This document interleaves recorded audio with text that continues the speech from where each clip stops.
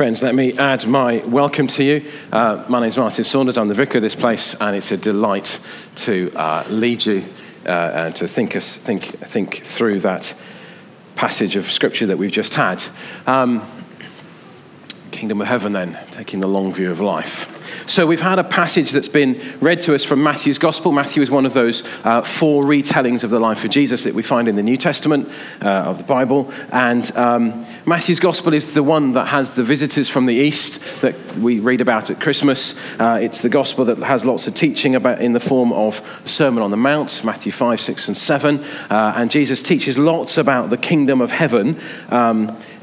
Contrast with Mark's Gospel, which talks about the kingdom of God, but it's pretty much the same stuff. But heaven is the place where God lives. The kingdom of heaven is a phrase that summarizes all that there is to say about this country, this place that is heaven. What's unique, what's different, how it works, who's honored there, what the characteristics of it are. So, for example, as a parallel, if I were to say Wales to you, as in the kingdom of Wales, what sort of images would come to your mind when I say the kingdom of Wales? Sorry? Prince Charles. Yeah, he's Prince of Wales, isn't he? Okay. Dragons, thank you. Rain, yes. Sheep. Castles. Heaven, says a true Welshman. Heaven, says a true Welshman. Unpronounceable names, yes, a really difficult language. I think Henwyd is the only word I really know. She's old people. Leeks. Oh, yeah, leeks, daffodils. Rugby. Male voice choirs. Oh, yes, rugby. Mountains. Yeah, Snowdon. Railway up the top of the mountain. How do you manage that? Anyway. Anybody else? Valleys, chapels, mining, green hills. Any particular foods? No. Okay, but anyway, you get the feel of what I'm saying, that the kingdom of Wales, you can encapsulate all that. And none of you have said dragons. Or did you? Oh, yes, you got it at the beginning. Sorry. Okay. The kingdom of Wales, and then the kingdom of heaven then. Well, what's the kingdom of heaven like? Well, in Revelation, we're told there's no more crying, no more pain, no more death. And we're told that there's peace with God. Earlier in this Bible reading, in this chapter, we had stuff like the kingdom of heaven's a bit like a mustard seed. It's a bit like a man sowing seed in different soils. Kingdom of heaven's a bit like what to do with weeds that grow alongside good crops. Heaven is a place that honors God, that looks to God for light. He's the source of all hope and fulfillment. And then Jesus comes to earth, and Mark's Gospel has it at the beginning that Jesus, the summary of what Jesus did was that he came saying, the kingdom of God has come near, so repent and believe the good news. Repent as in open your eyes. Believe the good news that the kingdom of God has come near.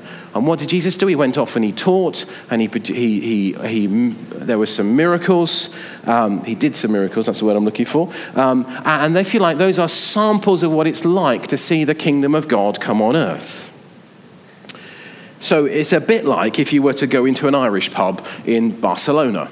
You would know you were in an Irish pub. There was all that the greenness, the paraphernalia, the Guinness, yes. But you'd know you were somewhere different. You weren't in Spain. Yes, you were in Spain. You would be in a bit of Ireland in Spain if you were in the Irish pub in Barcelona. So similarly, going to church is a bit like entering a different way of life. Something of the kingdom of God on earth is visible, at least on a good day. And for followers of Jesus, as people enter into your life, so others discover the rule and reign of God is over your life too. Because actually we're called to pray the Lord's Prayer, aren't we? Our Father in heaven, hallowed be your name. Your kingdom come on earth as it is in heaven. Your will be done. Sorry, I missed out a phrase, didn't I? Your kingdom come, your will be done on earth as in heaven. We're called, we who are people of faith, are called to be kingdom people, kingdom of heaven on earth people. We just happen to be living on earth. So Jesus then says that this kingdom is so precious that it's worth giving up everything for in this life for the joy of the kingdom, the joy of adoption, the joy of forgiveness, the joy of hope, meaning and purpose in this life and beyond. He told this story about a man who found treasure, reburied it again, sold everything and bought the field that the treasure was in. It cost him his all. Now, in financial terms, it was a good deal. He knew the treasure was worth more than he owned. He knew he could buy the field with everything that he had. And so with joy, he gave up all his earthly wealth in order to buy the field that had the treasure in. It was a sure deal financially. Similarly, Jesus told us a story about, the next story we heard was about the man who found a pearl. And again, sold everything to get that pearl. Now, unless you're terribly artistic and value art particularly, this is a little bit harder to get your head around because it's just a pearl. But anyway, people put store in things like that. I mean, or maybe these days Jesus would say, imagine the man who found the treasure of the keys and the ownership document to a McLaren MP4 12C, which apparently is Luke's favorite car, and then hid those documents again and went and sold everything to buy the field in order to get access to the car. Friends, gaining the kingdom of heaven is more than a heavenly version of Bargain Hunt. It's not trying to buy low and sell high. It's not even about cash in the attic, because you can't buy the kingdom of God with money, and yet it will cost you everything. The first followers of Jesus did give up everything: jobs, relationship with others, standing in the communities that they came from, future prospects for work. They even gave up their lives for this faith. And by the way, they're the ones, those early followers of Jesus, that were accused of stealing the body of Jesus. And yet they went to their death declaring that Jesus is alive again. Those early followers of Jesus wrote down what happened, and in telling the truth, frankly, they didn't help their case for credibility. Because the truth that they wrote down was that Jesus appeared first as a resurrected form to women. And women's testimony was not acceptable in court in those days. I know times have changed, thankfully. But actually back then, to write the truth wasn't terribly convenient. It would have been so much easier to say that Jesus appeared to someone like Peter, the chief apostle. But the truth sometimes is a bit inconvenient. And these followers of Jesus knew for themselves the worth of following Jesus. So those first followers of Jesus, but also the mythical actors in these parables that we've heard today, they didn't just hear the good news, they did something about it. They sold their all, they invested in their future. That is their eternal future. They took a long view of life, if you like. And there's lots of things we do now that help our future, whether it's long-term, like we go to school to get a good education and thus supposedly get a good job, or we go shopping so that we can eat later, or perhaps we save money so that we can have a comfortable retirement. We that go to work for fun, not often, for the financial reward, for the joy of doing the work we do, so that we can buy a trip out in a supercar. Luke, £115 for 6 minutes in that car, apparently, according to the Daily Mail, so that we can go on holiday, so that we can spend good times with family, so we can have the finances we need to enjoy our lives. That's why we go to work. And as we read our Bibles, live our lives to God's glory and honor, we speak out for justice and mercy and righteousness in our society, and we that are people of faith, at least in other parts of the world, are willing to give up our lives rather than deny our faith. I was listening again to the radio this morning, and Radio 4's service of the day, whatever it is, the morning service, included reference to the 21 Coptic Christians that were killed a couple of years ago on the beach. There was a fairly famous video that did the rounds of their calmness in the face of death, and that sense that actually they knew that they were going to go to heaven. They knew that their eternal future was assured because of their faith. And so those of us that are of faith, we know that spending eternity with God in heaven is way better than the alternative view of what happens in the future. And I'm reminded of the phrase, make every effort. Because actually, we're called to be people who respond rightly to God's love for us, but also we're called, it's not just about saying, thank you, yes, please, I'll take that adoption, and I'll take that forgiveness, and I'll take all that there is. There's actually a calling for us to be people who are quite active in our faith. So here's some verses that help us to hear that. So Luke's gospel, Jesus says, make every effort to enter through the narrow door. Romans 14, make every effort to do what leads to peace and mutual edification. Ephesians 4, make every effort to keep the unity of the Spirit. Make every effort to enter that rest so that no one will perish by following in disobedience. Make every effort, again in Hebrews, to live in peace with everyone. Make every effort to add to your faith goodness, and to goodness knowledge, and knowledge so on and so on. Therefore, my brothers and sisters, make every effort to confirm your calling and election. Since you're looking forward to this, make every effort to be found spotless, pure, and holy. Spotless, pure, blameless, and at peace with him. There's a calling on us to live our lives to God's glory, those who are of faith.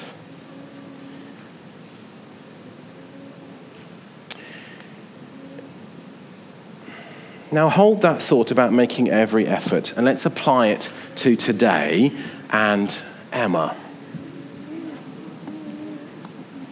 We will baptize Emma in a few moments on account of the declared faith of mum and dad, and ideally of godparents too.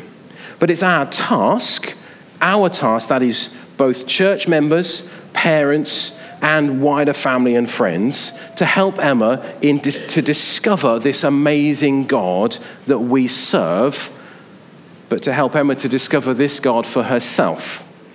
Now, of course, Luke and Debbie, you're not, I don't suppose, likely to bring up Emma as an atheist, but you will want to help her to understand God's love, the meaning of the cross, the point of Christmas, and so on and so on. And so, in doing that, they will help her to understand for herself that she can make an informed decision for herself to follow Jesus or not, as the case may be, but it's an informed decision. If you like, Mum and Dad set the course of the good ship Saunders on this, but our role as church family, as believing friends and blood relatives, is to be helpful crew members on that ship, teaching and encouraging, helping things to go in the right direction for Emma and too for Olivia. And that means if that means offering respite care to the skipper and a listening ear at times to the one with a hand on the tiller, then that's part of our calling too. We will make promises of support. Both family and church family will make promises of support to do all that you can to help. So how will we actually do that? How will we help Emma and her cohort to grow in faith? Not just to discover historic faith, but to discover a personal, lively faith for herself. Will you help her discover a faith that motivates her to make every effort in this life? Will you help her to discover a faith which we are willing to die for? Will you help her to discover the joy of faith in God? But in helping others, including Emma, to discover that joy, I need to ask us all too, do you have that joy? Does your soul and spirit resound with the joy of knowing God and being known by him?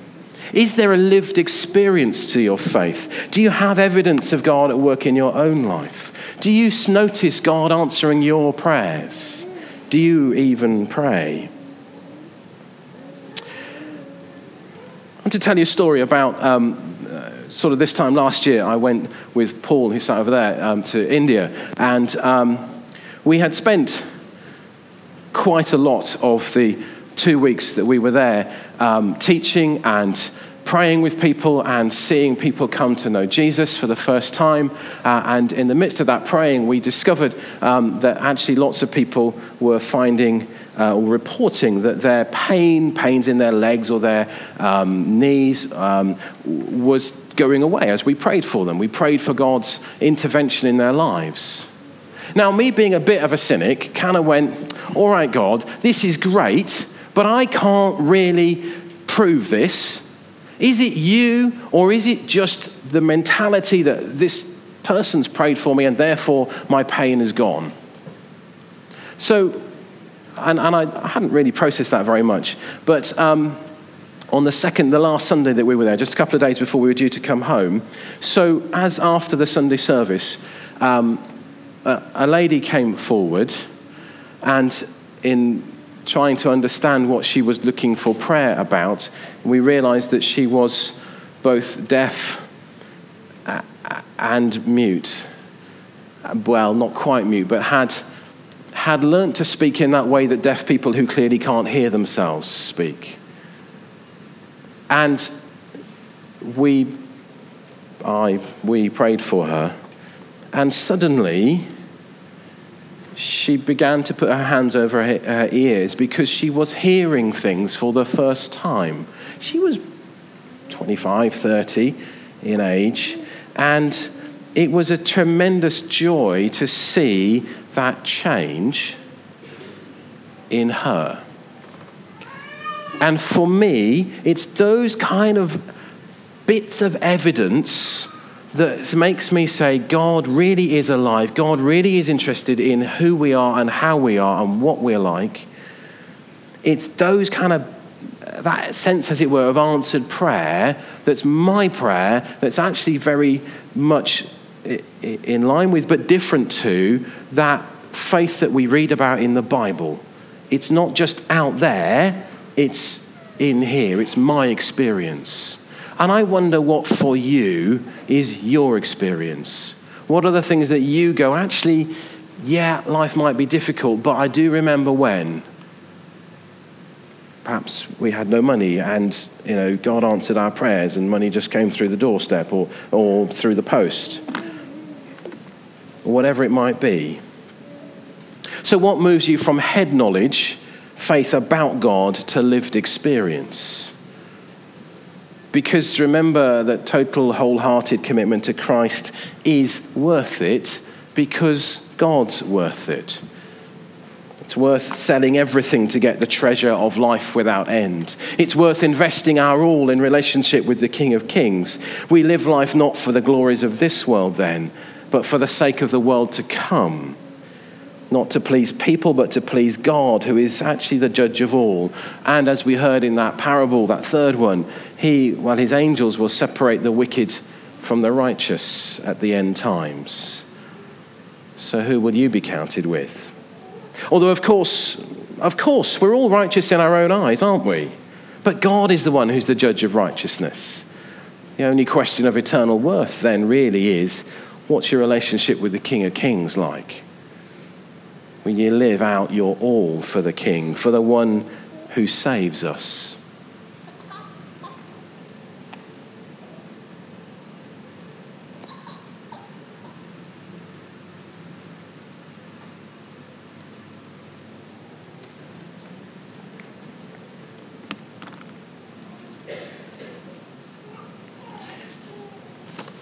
Now, if you were hoping for conversation about the rest of the Bible reading, that'll have to wait for another time. Suffice it to say that Jesus clearly grew up in a large household. There's reference to James, Joseph, Simon, and Judas, and all his sisters. It's got to be at least more than two, otherwise it'd be both his sisters. So that's 8 in the household. To my mind, that puts a whole new perspective on why Jesus got left behind when he was 12 and went to the temple. You imagine juggling 8 children and getting them all in the right place at the right time.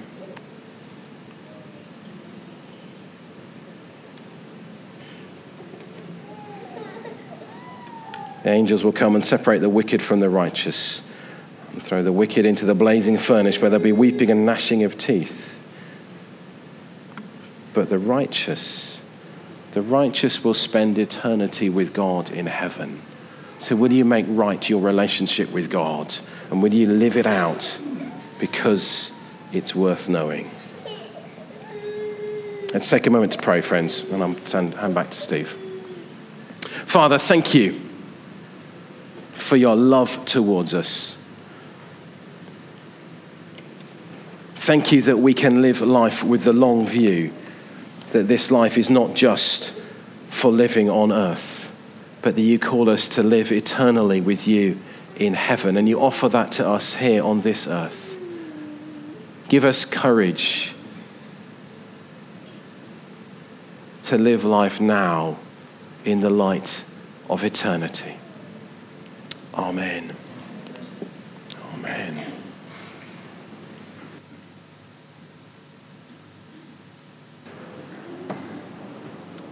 Friends, if there's anything that Martin has said that you